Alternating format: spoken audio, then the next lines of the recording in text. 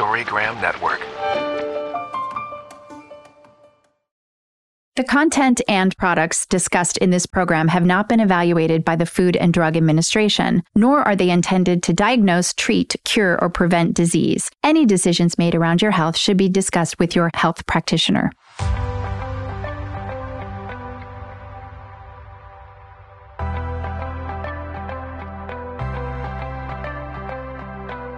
Welcome to Body Talk Radio.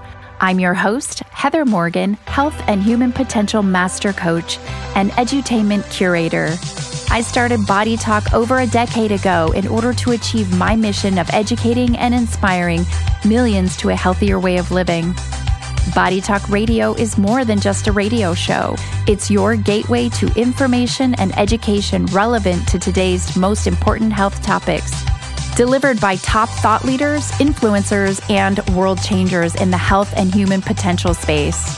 If you love great health talk, listen in and join the community. Get educated, get inspired, and become a healthier you.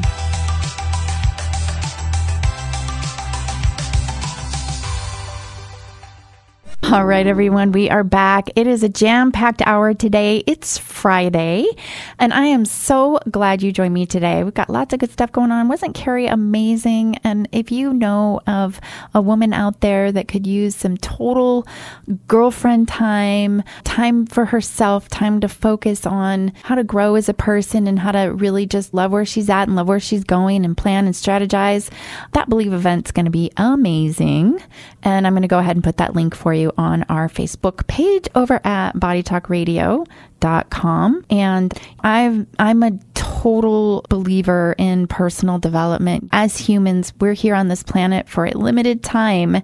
And when you're here, I always say, like, you're either growing or you're not. You're contributing or you're not, right? Like, it's a give and take. There's positive and negative everywhere you look with how you think, with your interactions. And so, I always try to think, okay, how am I moving forward in my personal development, moving forward in life in the best way possible?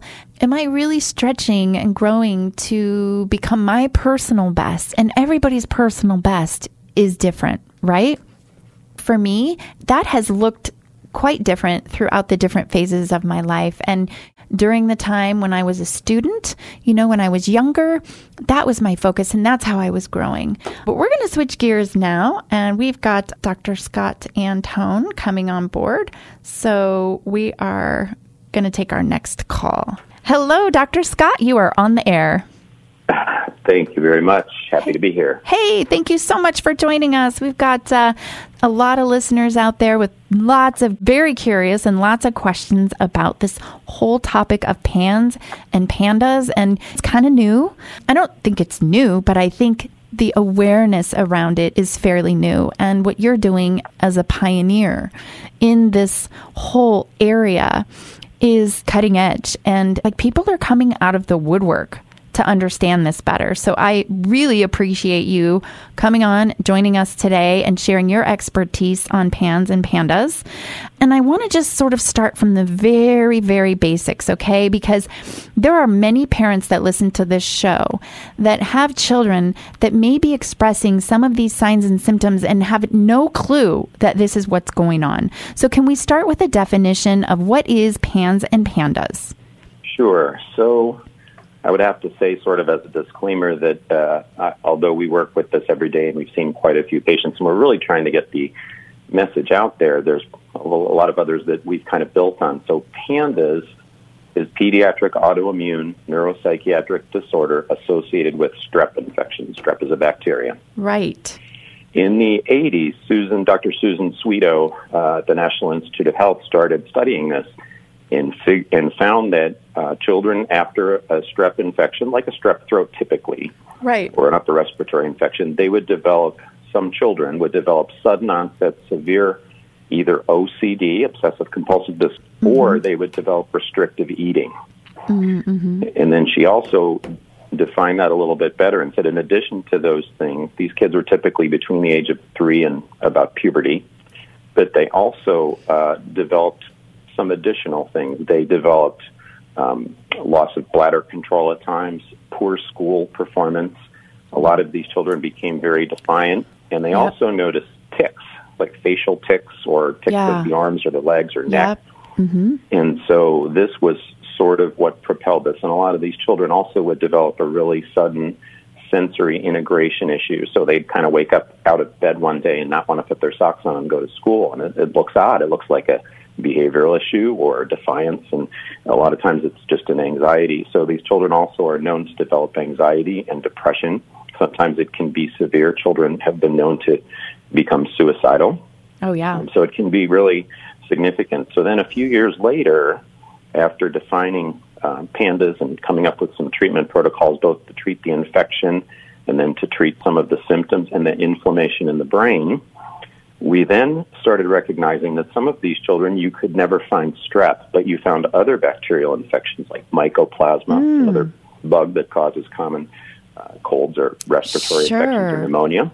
Yep. And we also found that there's a link with post-influenza, also varicella, which is chicken pox. Sometimes children would get it after chicken pox. And indeed, there's a proposed link to Lyme, and that's something we've seen in our practice, is Lyme disease and other tick-borne infections like Bartonella will sometimes cause this syndrome. There are some toxins as well.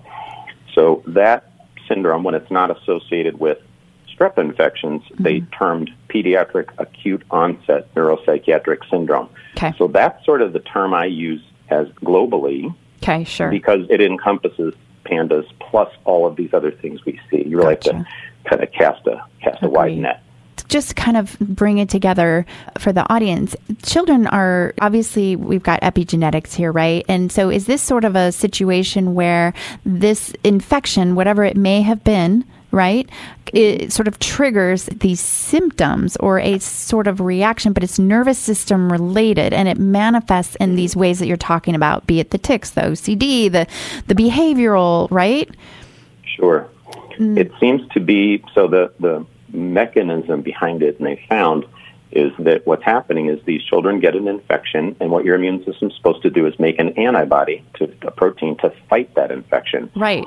And what's happening in these kids is that those proteins, those antibodies, are then crossing their blood-brain barrier, getting into their brain nervous system, and they're somehow developing this autoimmune reaction, attacking parts of their brain, which is causing all of these signs and symptoms. So you mentioned epigenetics.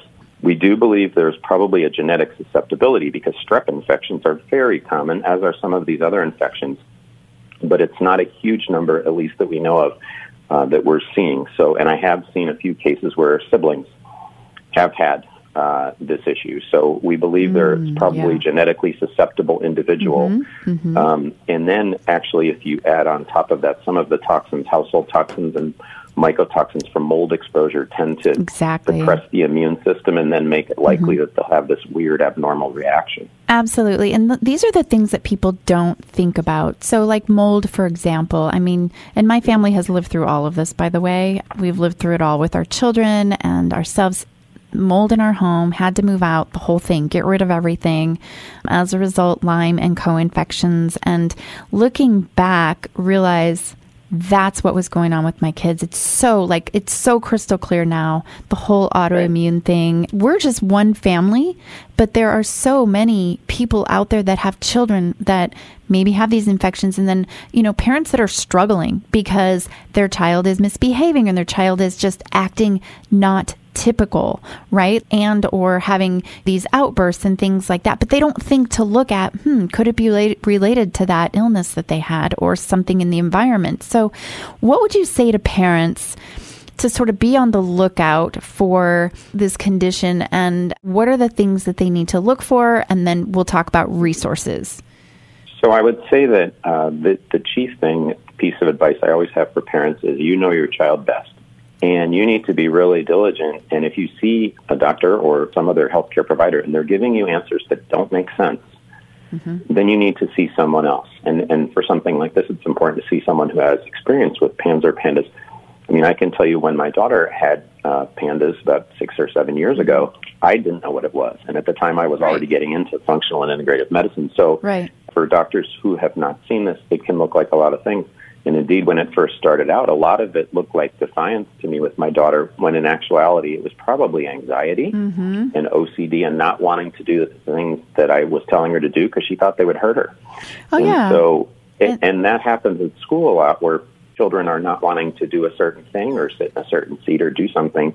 And so it gets put through the lens of behavior. Oh my gosh, that is ADHD. so my son. Yes.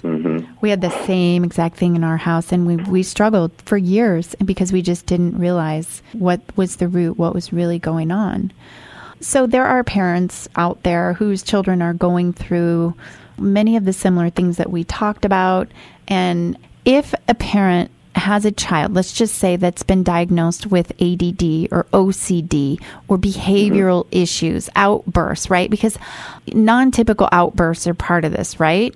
Correct, yeah. So sudden aggressive behaviors. One of the stories that commonly happens, and it's not as if these parents have talked to each other. A lot of times they're coming in and they don't have any idea what the diagnosis is, because we tend to see people, both adults and children, with mystery diagnosis. And one of the common behaviors we see in children is they'll unbuckle their seatbelt, open the door, and try and jump out of the car. Fortunately, I haven't had any that have been successful. Yes. But it's just so atypical. And one of the forms of OCD that we see a lot, too, is thoughts of harming. Sure. And in other words, they will say, I was walking through the kitchen and I saw a knife and I thought about stabbing my brother. Now, these are children that would, one of those things I'm thankful for, that we don't see these completed acts. Of course. But these are typically children that are super caring, super empathetic. Oh, yeah. And empathic. And they have this thought, and it just goes through their mind over and over again. So, yes. But, to look at your child and say, well, they may have a learning deficit, or they may have some ADHD tendencies or some anxiety, there's really no mistaking PANS or PANDAS, because the onset is super sudden. It's typically within 3 or 4 weeks. It can also come and go over time, so you can have what's called a flare, and then the children may return to baseline and then have another flare. That happened with my daughter. She initially started doing some lining things up type of things and praying really long before meals at the table. Yeah. And then that went away, and she was fine for a few months, and then things really reared their heads, and she started washing her hands till they bled and having a lot of the other behaviors. So what's fascinating, though, about this, especially about PANS in the last few years, what we've discovered is when you look at a larger number of these children, there are some children that you can't find the sudden onset, or you can't find the infection that happened right before they got sick. And, everybody's busy. I mean, I have 5 children myself, and so these things sometimes, in maybe 30 to 40% of the time, you might not have that immediate, like it was overnight or it was within a week. So sometimes there's times, and in fact, the folks that write a lot of the PANDAS literature and PANS literature at the National Institute of Health said something interesting. They said some adults who struggle with some of these things may have had their onset in childhood and it just wasn't recognized. Absolutely. And I think that may even be more common than we think, especially when they were young and they're just having, a crying fit, and they really aren't speaking and communicating as well at that point. So I think that something you said is really important to circle back on, and that is, this is acute onset. So this is something that sort of comes out of the blue, and you look at it and you say, this is not my child, right? So That's parents will exactly know. Right. So if this has happened to anyone out there, or someone where the child is quote unquote developing and coming along quite, I hate the word normal, but typically. And then all of a sudden, especially after an illness of some sort, they just have this complete turnaround in behavior and in, like a meltdown, breakdown, to the point where you're like, this is not my child and I don't know what's going on. And sometimes it's so severe that people are questioning, is this onset of mental illness? It's very hard.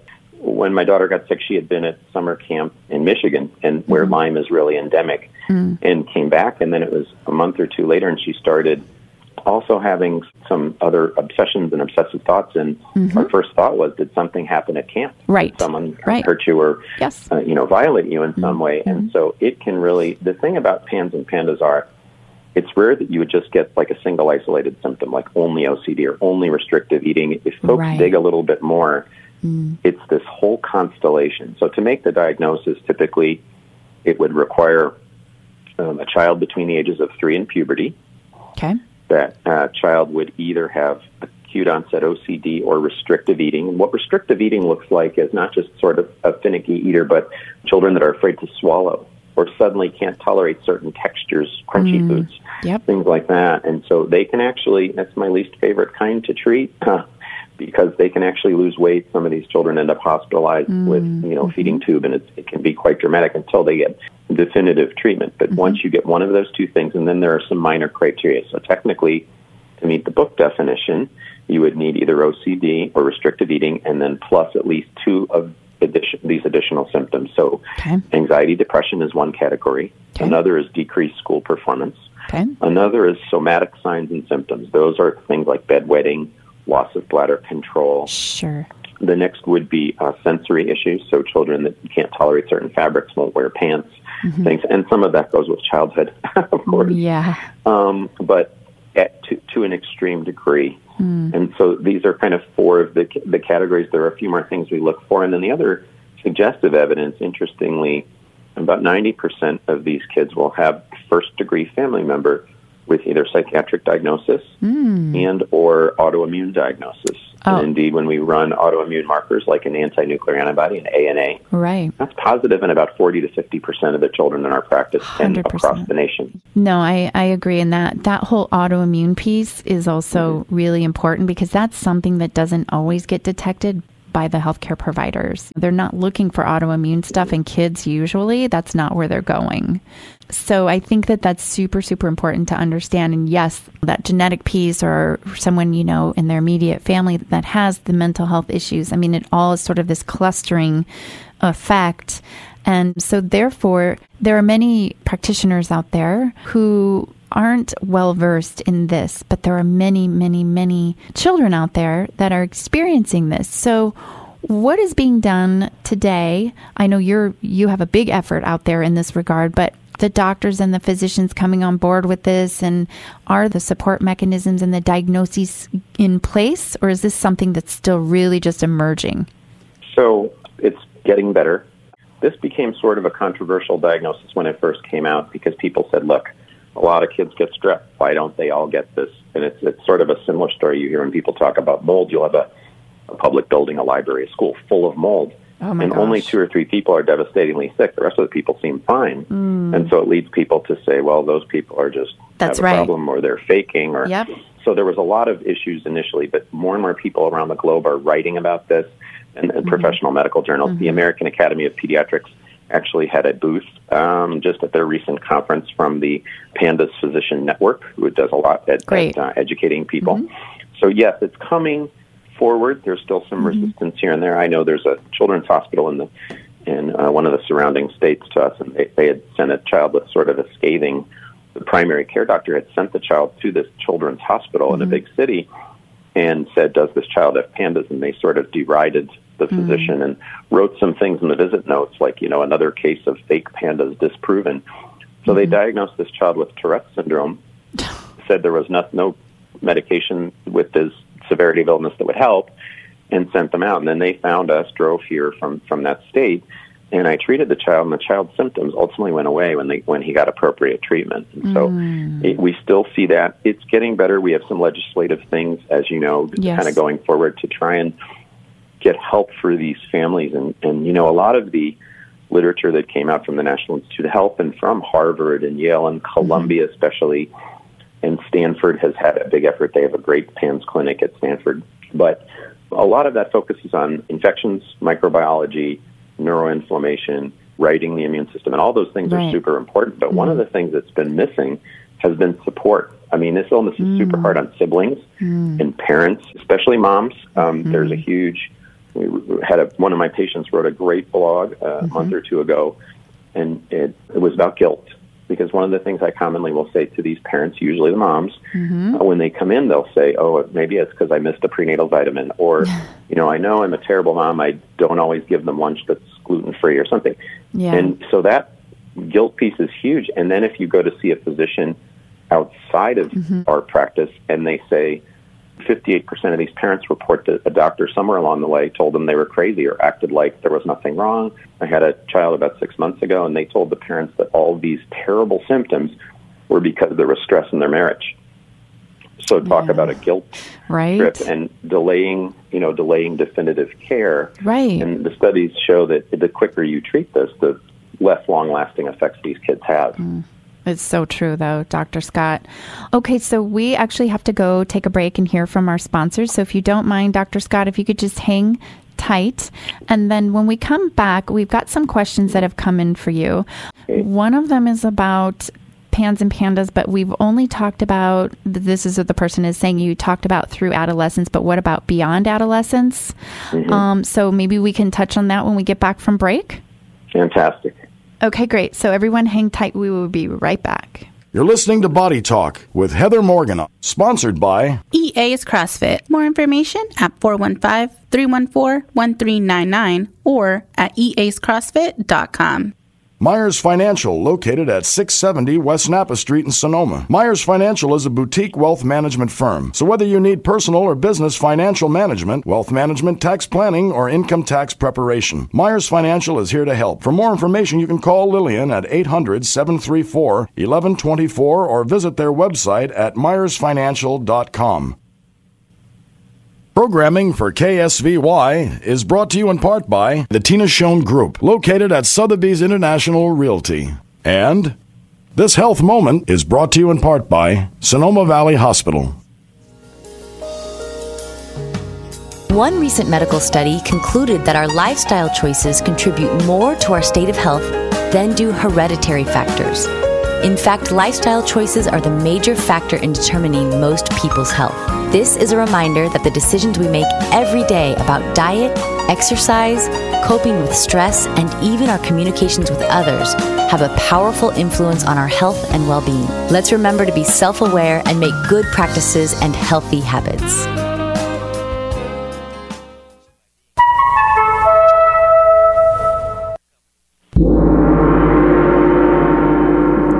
All right, everyone, you are back. We are so excited today to have Dr. Scott Antone joining us talking about PANS and PANDAS.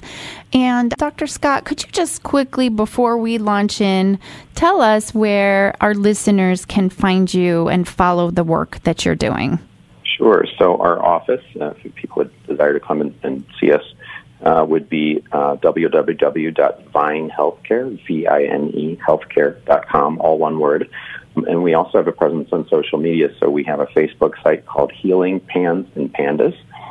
And we have an Instagram site that we actually just launched. I think we have a grand total of 3 posts on there, and that's called PANDAS Docs. And that's one where you can find, because, you know, we have a kind of a diverse audience. Some of them tend to gravitate toward Instagram and some toward Facebook. So it was sort of about providing service for everyone. Yeah, no, that's great. I anticipate that Instagram page will be large by next year. It's such important work. Okay, so, and by the way, did I pronounce your name right? Antoine. Okay. I didn't notice. Okay, great. I just wanted to make sure. I'm always double checking. And by the way, we should also mention that your lovely wife is also a doctor in your clinic with working towards the same efforts, correct? Correct. Dr. Ellen Antoine is my wife, and she actually made the diagnosis in our daughter when we were very confused about what was going on. Came to me at 10 o'clock one night with the case definition and said, I think this is PANDAS. We sat down and hashed it out, and sure enough, I wish I would have had that when we were going through it, for sure. So the power couple in the industry, and I just, again, really think this is so very important. There's so many people out there going through this and don't even realize that, and there's specific help and treatment as well. So after we go into talking about beyond adolescence, maybe we can move into help and treatment regarding this and where people can go. Sure. Okay? Sure. All right, great. So, let's talk about this. We did have this come in from someone wanting to know, is this something that occurs beyond adolescence? So the reason they sort of narrowed it to ages 3 to puberty, 3, because, you know, a child before 3 isn't going to be able to kind of verbalize OCD, or it's going to be hard to figure behaviors out. But puberty seems to be when you get a great, the curve tends to go down. Mm-hmm. You know, like any curve in medicine, whether it's normal range for a lab result, anything, there's those outliers. So in the published literature from the National Institute of Health, they had I think their oldest subject in their first 47 patient study was, I think, 28. And so, you know, I sort of look at it as a continuum. I had a very smart teacher in my residency who always said, you know, patients don't read books. So you have Right. to be really diligent about it. When you see someone come in, certainly if I were to see someone come in, I think the oldest patient I probably had was 22, maybe. Most of these kids tend to be, the average age is about 10 or 11, although they usually don't get diagnosed till they're about 13. But yes, to answer the question directly, I listen to patients. I try and ask the right questions, listen to the patients, and if I have someone older, I kind of look at this like a continuum, and I kind of follow what Dr. Jeff Bland says. You don't have to give everyone a diagnosis. If I identify neuroinflammation, an abnormal immune response in an adult of any age, that's where I'm going to go after it. Absolutely. And that's a really, really good way to look at it. And so this person is noting that they thought that their 19-year-old daughter, that this was the situation. So I just thought that we would sort of address that. And I know for our sake, our 21-year-old had some similar issues when we had mold. We'd be remiss if we didn't talk about that movie, Brain on Fire. Great movie. Great movie. And so do you believe that was a case of pandas? So what that ended up being was in Brain on Fire. So there are several types of autoimmune encephalitis. PANS and PANDAS are one. Right. But there, in her particular case, I think there's a receptor in your brain called NMDA receptor, and she had NMDA receptor encephalitis. And so as you're going through this, and things present differently, and I saw the movie, people tell me the book was better. Yeah. I saw the movie, and the movie tends to it's all encompassed in the cognitive difficulty and the schizophrenia-like behavior. Right. And so the kids with PANS and PANDAS tend to have more tics and more of these other somatic like the OCD and the tics and all that. Okay, good. Right. At least the way they portrayed it in the movie. Like I said, I didn't read the book. Yep. But you have to have this, and so there's a panel you can run from the Mayo Clinic to look at NMDA receptors, antibodies, and different things to look at it, because the treatment is a little bit different for NMDA receptor antibodies. Those patients actually end up, like her, being kind of sicker from most kids with PANS and PANDAS are actually sort of cooperative when they're in the office. They can usually vocalize and talk if they are not impaired. Yeah. But she obviously, was very impaired from a cognitive standpoint. So a lot of times what will tip you off is if you see a child that's absolutely altered mental status, that's where you have to look for the other types of encephalitides or brain tumor, etc. Oh, fantastic. Such good info. Okay, so we have just a few minutes left. So could we just sort of address, so what are we doing with kids with PANS and PANDAS? How are we treating, and what are the best resources? And we've got about 3 minutes.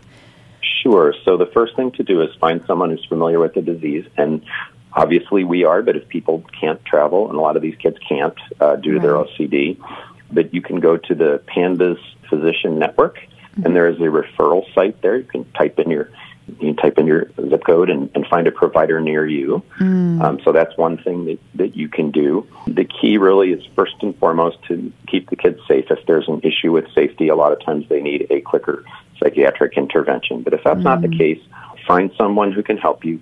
Don't accept answers that don't seem to make sense to you. And then when it comes to treatment, it's really about, reducing the total toxic load. So looking at toxic foods, things that are preservatives, gluten and dairy are huge, although it's sometimes hard to restrict these children's diet if they have a dietary restriction already. But looking at things, looking at your home, making sure there's no mold.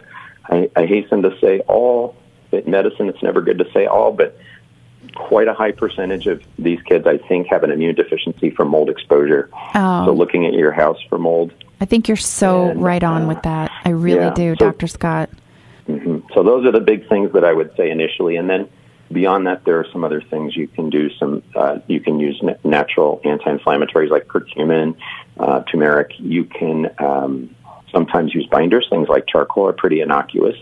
And you can also, treat with nonsteroidal medications if you need to. Sometimes if they're in a severe flare, we have to do that. Or use steroids, not my favorite. Sure. And also antibiotics can be really helpful during a flare. They really seem to calm things down at times. And then ultimately, if none of those things work, some of these children will go on to need intravenous immunoglobulin IVIG, which is an infusion. It's Correct. a little bit more complicated. So Wow. Such great information here. Actually, we still do have a few more minutes. I've kind of miscalculated, but I wanted to just make sure that people understood that there are treatment and approaches there. And one of the things that was written in last week through the website was asking about gluten and dairy. So I'm glad that you brought that up because, again, anything that's going to help reduce that toxic burden, and diet is a big part of that. And people don't want to let go of gluten and dairy. It's not easy with kids. But do you find that to be effective? So I used to kind of say to parents, and as I said, if they have a restrictive food intake disorder, you have to be a bit careful. But Right. I've had at least 2 cases in the last year where parents told me, maybe before they came to see me, we eliminated gluten and dairy and and processed food, sugars, things got a lot better. Yeah. There's still issues to be worked on. Mm-hmm. So we know that gluten has a link to autoimmunity because gluten tends to contribute to leaky gut. And leaky gut, genetics, and a trigger are what you need for autoimmunity. And so whether the trigger is strep or whether the trigger is mold or heavy metals or whatever it be, that's one of those things. So I always try and eliminate inflammatory foods, basically reducing anything that can adversely impact their health. And that comes to addressing stress, both in the family, the parents, and the child. But food is a big part of it. And, food is healing. And if you can supplement protein and iron, keep the iron level up, their vitamin D, natural is always better. Food always beats every supplement. If you can get it, that's kind of our approach. Yeah, I think it's important that you mentioned the word trigger and you've mentioned mold a few times. So just sort of having people understand this is sort of like a perfect storm that happens. You've got something environmentally, then there's this. So usually the immune system is compromised, which can often be from mold because mold will wreak havoc on an immune system. Then the immune system is compromised, which allows these other opportunistic infections on board. And then as a result, this autoimmunity can happen, and thus all of the symptoms and the behaviors and those types of things. Gosh, it's been so helpful, Dr. Scott Antoine. We really appreciate you joining us today. You really are one of the top experts on this very important topic that is really starting to take traction. And I just, in general, invite parents, families to think of mental health a little bit differently and think of it more as a root cause, from a root cause perspective, because so many children who are struggling with mental health type issues today, there is something environmental, there is something where the body is being triggered that can be addressed and treatment can have, because so often people think when there's something mental health going on, there's a diagnosis, boom, done. Right. And I just want to invite people to really consider if your child is experiencing some sort of mental health situation and some of these symptoms and causes that we've talked about today, if any of that looks suspicious to you, please consider checking out the resources that Dr. Scott has shared with us today. And thank you so much. I think that what you just said was probably the best thing I've heard on this show today. I think that thinking about things differently, that was the Apple logo, think different. And so I kind of have always been that way, and I think that's what landed me in this job. Yes, and so purposefully, and we're so fortunate for that. Well, Dr. Scott Antoine, thank you again for joining us today on this very important topic. We appreciate it. Would love to have you back on the show sometime in the future. And I just want to wish you, thanks. I just want to wish you all the very best and keep up the great work. Thanks so much. We'll have a lot more to come on our website and our social media shortly to help parents and support them. Excellent. Really appreciate it. And everyone else, have a great weekend ahead, and I will see you all back here for Body Talk Radio. We're going to have another great guest and a good topic. Everyone have a great and healthy week ahead. Take care and be well. Bye-bye.